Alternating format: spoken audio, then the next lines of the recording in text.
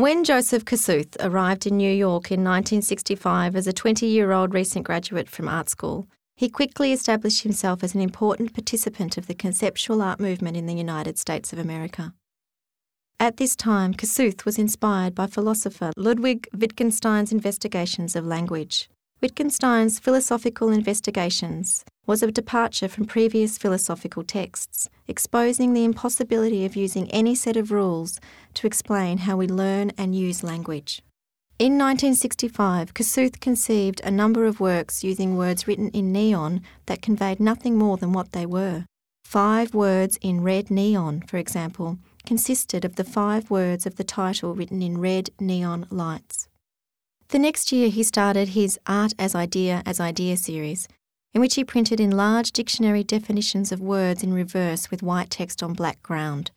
He deliberately chose words that commonly appear within the lexicon of art writing, words such as original, meaning, and material.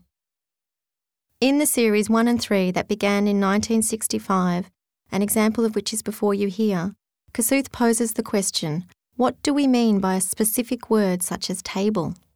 He places a pre-existing object in a gallery space next to a photograph of that object taken in situ and a dictionary definition of the word used to describe that object. The viewer is led to compare the levels of accuracy in communicating meaning through both visual and verbal means. The dictionary definition is more accurate as a generic description of a table, whereas the photograph is more accurate as a description of this specific table. Yet removed from its functional context and placed in a gallery, even the table itself is only a sign, a 3-dimensional example of what might be meant by the word table. Displayed as a triptych, the 3 signs for table are all ultimately unsatisfactory as signifiers of the word if shown to an individual who had never before come across the notion of table.